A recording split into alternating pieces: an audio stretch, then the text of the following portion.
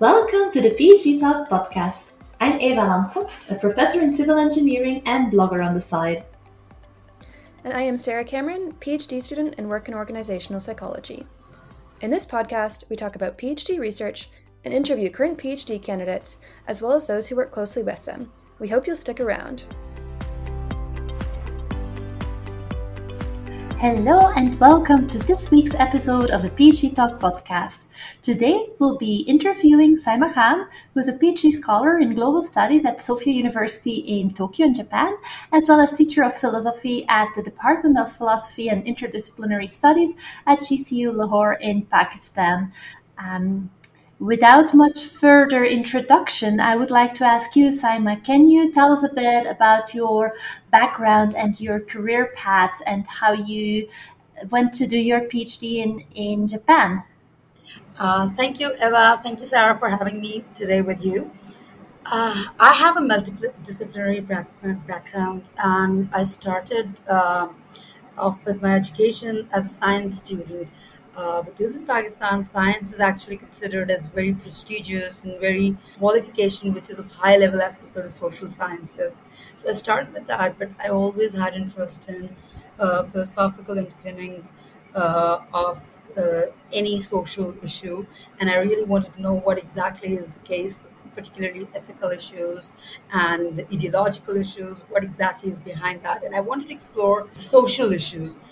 Therefore, I shifted in my master's, in my MA, to philosophy, and I studied philosophy, which I actually really liked. I wanted to go into philosophy, and from my master's in philosophy, I started exploring multiple issues taking place around me, that how exactly they're connected with my life and how they're connected with the lives of the people around me, and how they're connected to the Western discourse as well.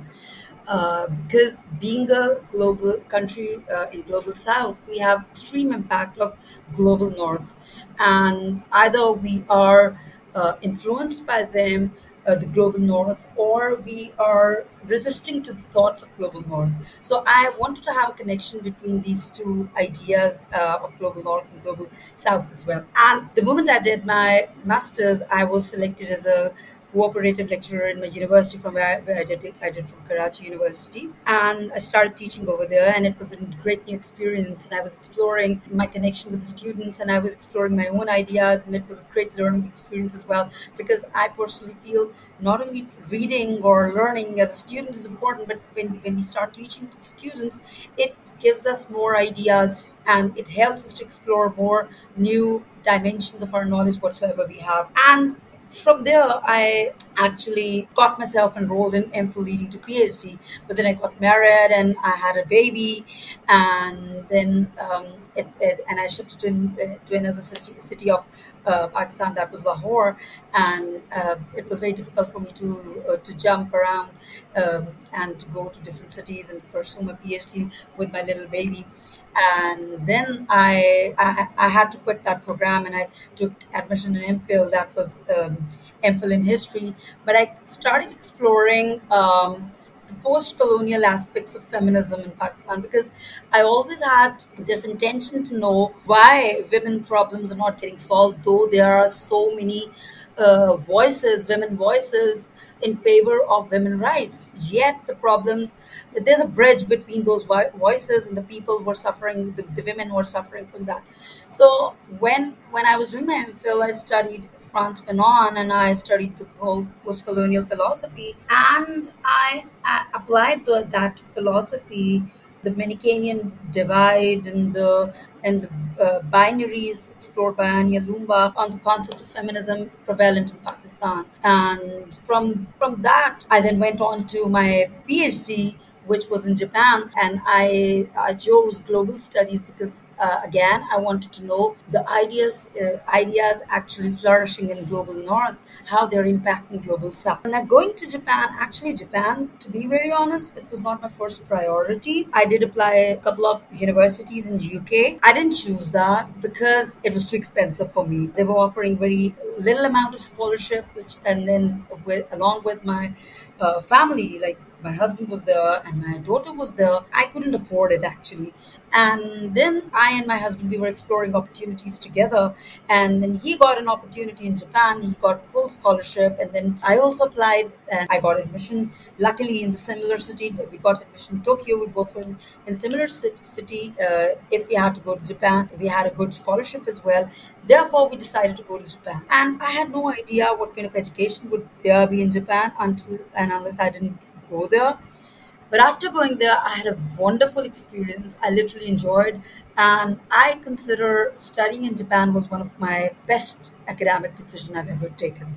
Well, great to hear that you found the context that's the right fit for you. And I think you're actually our first guest who is doing their doctorate in Japan. And so I'm wondering if you could just tell us a little bit more of what it's like to do a PhD in Japan, and if you teach and if you have coursework and how long it takes and what your sort of milestones are along the way.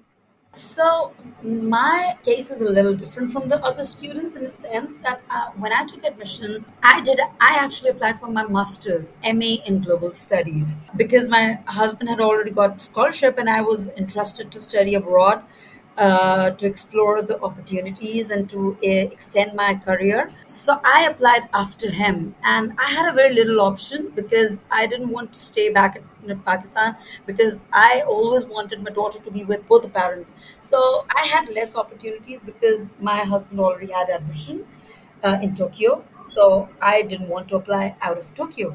And then I had to look at what opportunity is available for me. And that was only master's. So when I first went to Tokyo, that was my master's in global studies. But again, I had an option of completing it in 1.5 years. I had to complete it in a year. I worked day and night and I completed my 2 years master's in a year. So I had to work really, very hard for that. But when I was doing my master's, my teacher suggested me that why don't I go for a PhD because my research had potential and I was quite enthusiastic about doing PhD. And I didn't want to lose this opportunity. And I applied for PhD and I went through it. So I didn't have to go for coursework. Why? Because I did masters in a similar program. And I had all straight A's, so I didn't have to go for all these courseworks. Otherwise, when all my other colleagues came in PhD, they had to have this coursework, and then we had a qualifying exam. I didn't go for the coursework, but I did go for qualifying exam. We had 3 papers, and we had to clear those with certain percentage. And later on, we had to defend our proposal and then to go for a field work, or if it was textual analysis, then for textual analysis, and so on and so forth. But yes, there is coursework, and then we can audit the courses if we have some extra requirements. And then there's a qualifying exam, and then field work or the textual analysis, whatever is required. That's great. Yeah. And how long does the PhD journey typically take in Japan or at the university where you're enrolled in Japan? The minimum period is 3 years, and one can take up to, depending on its field research or whatever the work or whatever the conditions are, can take up to 5 years. But in between, if the work is quite a lot, we can take leave of absence, or we can withdraw for some time and then we can come back. And it can go up to like 7 years as well if there are some issues. For instance, right now I'm in final year of my PhD, and my 5th year has just finished. But because of pandemic, it impacted a lot on my PhD. I was very speedy at the initial stage in the first 3 years of PhD, but then I had to slower myself down because my both daughters, they were at home, and then the pandemic time is very demanding. And again, my husband was in a kind of job. He had transfers and everything. Then we had to shift. So I had to take leave of absence from my program, and this is how we can do. So some of my fellows, they also took 7 years, but generally it's 3 to 5 years. You already mentioned the fieldwork part in the PhD program. And as I understood from our conversations previously by email, your fieldwork is actually in Pakistan. So can you tell us a bit about when you left Japan, went to Pakistan for your field work, and then stayed and are now pursuing your PhD at distance as a result of the pandemic? So first, I collected preliminary data for my research proposal, and I gathered some field data because I had collected the literature while doing the qualifying exam. So now I needed a field data. So I went for a little time, like a couple of months probably. I came to Pakistan and I collected my data, and then I went back to Japan, and I defended a proposal in the month October, November 2017. So, and later on, I kept on going and coming. Like it was like sometimes when I needed my teachers, and then when I needed guidance, I used to go to Japan, and then used to come back to Pakistan because I had extensive fieldwork research. I had a plan to go back in 2019, but then we heard about pandemic, like in China, and there a lot of students are studying in China, and there was doubt like there would be spread of COVID-19 in Pakistan. So I dropped the program, and then Japan was very strict about uh, COVID 19. Like even right now, we're not allowed to go to Japan. There are quite a lot of restrictions. They're very particular about this thing. So, and they were not allowing any foreign students to come to Japan and continue with that. They were continuing with online education. Even right now, they have hybrid mode. Only the students who are in Japan they can attend face-to-face classes. Others are asked to attend online classes. So, afterwards, after 2019, I couldn't go to Japan. Uh, but that was not a problem. Like I appreciate my university. I really appreciate Sophia University. They managed, I think, this Corona and this COVID-19 and this whole pandemic scenario really very well. So there was no halt. Like people doing PhD, they were not stopped from doing their PhDs. It was all going on. Interesting. Jumping back a little bit, so you mentioned earlier that you're also an academic mother and that your daughters were away from your husband for part of the time when you were completing your PhD. And I'm just wondering if you could tell us a little bit more about your experience of being an academic mother. As I told you that when I started my career, like I was unmarried, and then I got married, and I had a baby. So all my education, my higher education, is when I became a mom, and I did my MPhil when I was. I had to leave. I had to quit my MPhil leading to PhD because I could not travel because of a daughter. She was very little, and I could not go. Like I could not travel extensively because of my daughter. But I didn't give up. I had passion for my studies, and I knew one thing, and this is what I've observed even in my in Pakistani society and in generally globally as well. The mothers who are studying, their children are more into studies and they are more intelligent. This is what I've observed. They have more coherence in their ideas. I always wanted to continue with my studies no matter what, no matter my child is small or I never thought that if my children will grow up, then I'll study. Secondly, I never wanted to keep my children away from their parents, be it me or be it their father, because I personally believe that a child has right to both the parents, and because of my ambitions, I'll not take their rights away. Therefore, I had to adjust at times, and at times my husband had to adjust. But this is something which me and my husband we had committed that no, our child should not suffer intellectually, emotionally, physically because of our ambitions. And at the same time, we should not let go our ambitions. So we had to take decisions together. When I was in Japan and I was doing my PhD, that was a difficult time for my daughters and even for me definitely because I literally salute single moms and single dads the way they handle their children. Like it's very difficult. I personally believe it's very difficult to emotional needs of a child all alone. And at that time, I realized that no, I have to be with my husband for my daughters. Otherwise, they'll be emotionally devastated. It impacted their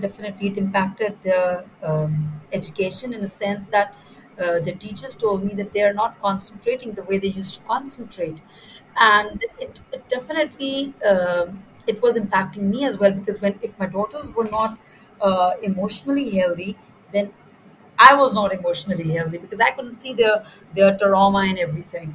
But at the same time, my daughters always proved to be uh,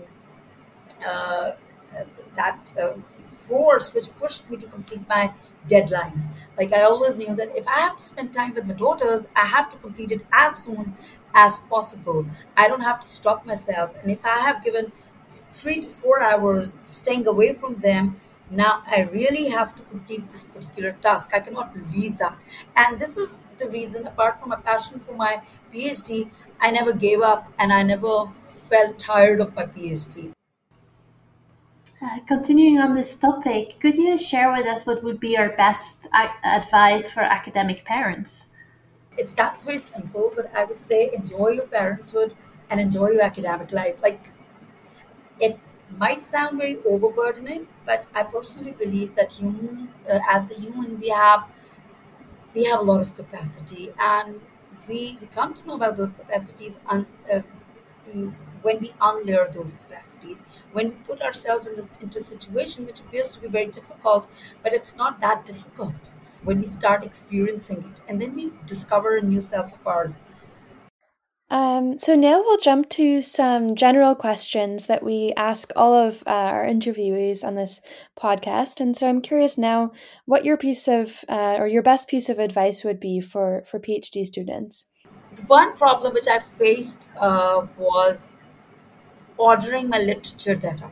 Now I realize what I was supposed to do, and I would offer my this a piece of advice to all the students who are just starting their PhD, that when they start reading any article, manage that data. The other question that we ask all our interviewees is how you set boundaries to work.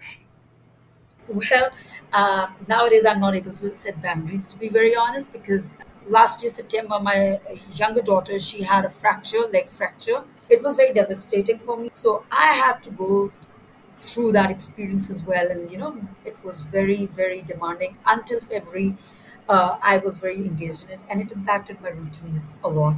So nowadays I'm trying to get back to my routine. Okay. Wow. Well, I hope your daughter is doing better now. Um, that's good to hear. Another question we have for all of our interviewees is how COVID-19 has changed your job and your daily tasks. Okay, now that's a very interesting question. At a personal level, as an individual, personal as an individual, it didn't impact me, honestly speaking, because I'm a very introvert kind of person. So staying at home and doing my task was not at all a problem. Rather, I was so happy that I don't have to go outside, I don't have to meet people, and I can focus on my study. But the problem came when I had to actually take care of studies and mental health of my daughters. I have no idea what was happening globally with the education of children, but in Pakistan, the whole education process, like when teachers were teaching online, it was only the homework which was given. Like, we were not equipped with this online education system at all. So teachers had a lot of trouble with it, and they couldn't deal with it, and as a result, children were having problem, and mothers had to work hard. Like, for instance, if teachers given homework, it was a task of a mother, or if father was around, but generally mothers are around, so it was the task of a mother to help children complete that task. So the mothers who were working, or the mothers who were studying, it became their responsibility, and it actually caused stress to them. I certainly recognize what you mentioned. Here, schools reopened in September here in Ecuador, but a lot of extracurricular activities are not. For example, swimming classes they will restart now at the end of April. So it we're still not out of the pandemic, and it's been a long time, and for children especially small children, they change quickly, and as parents, we are the ones that are there to be with them and guide them through the changes that they experience, and the questions that they have about the pandemic and illness of people around them. But in Pakistan, they opened the schools very early. Like on and off, there was lockdown in schools. There were online classes, but at the same time, they were opening the schools as well. And they were hearing news about deaths of, like, one of their schoolmate also died because of the COVID-19. So this was also in their mind.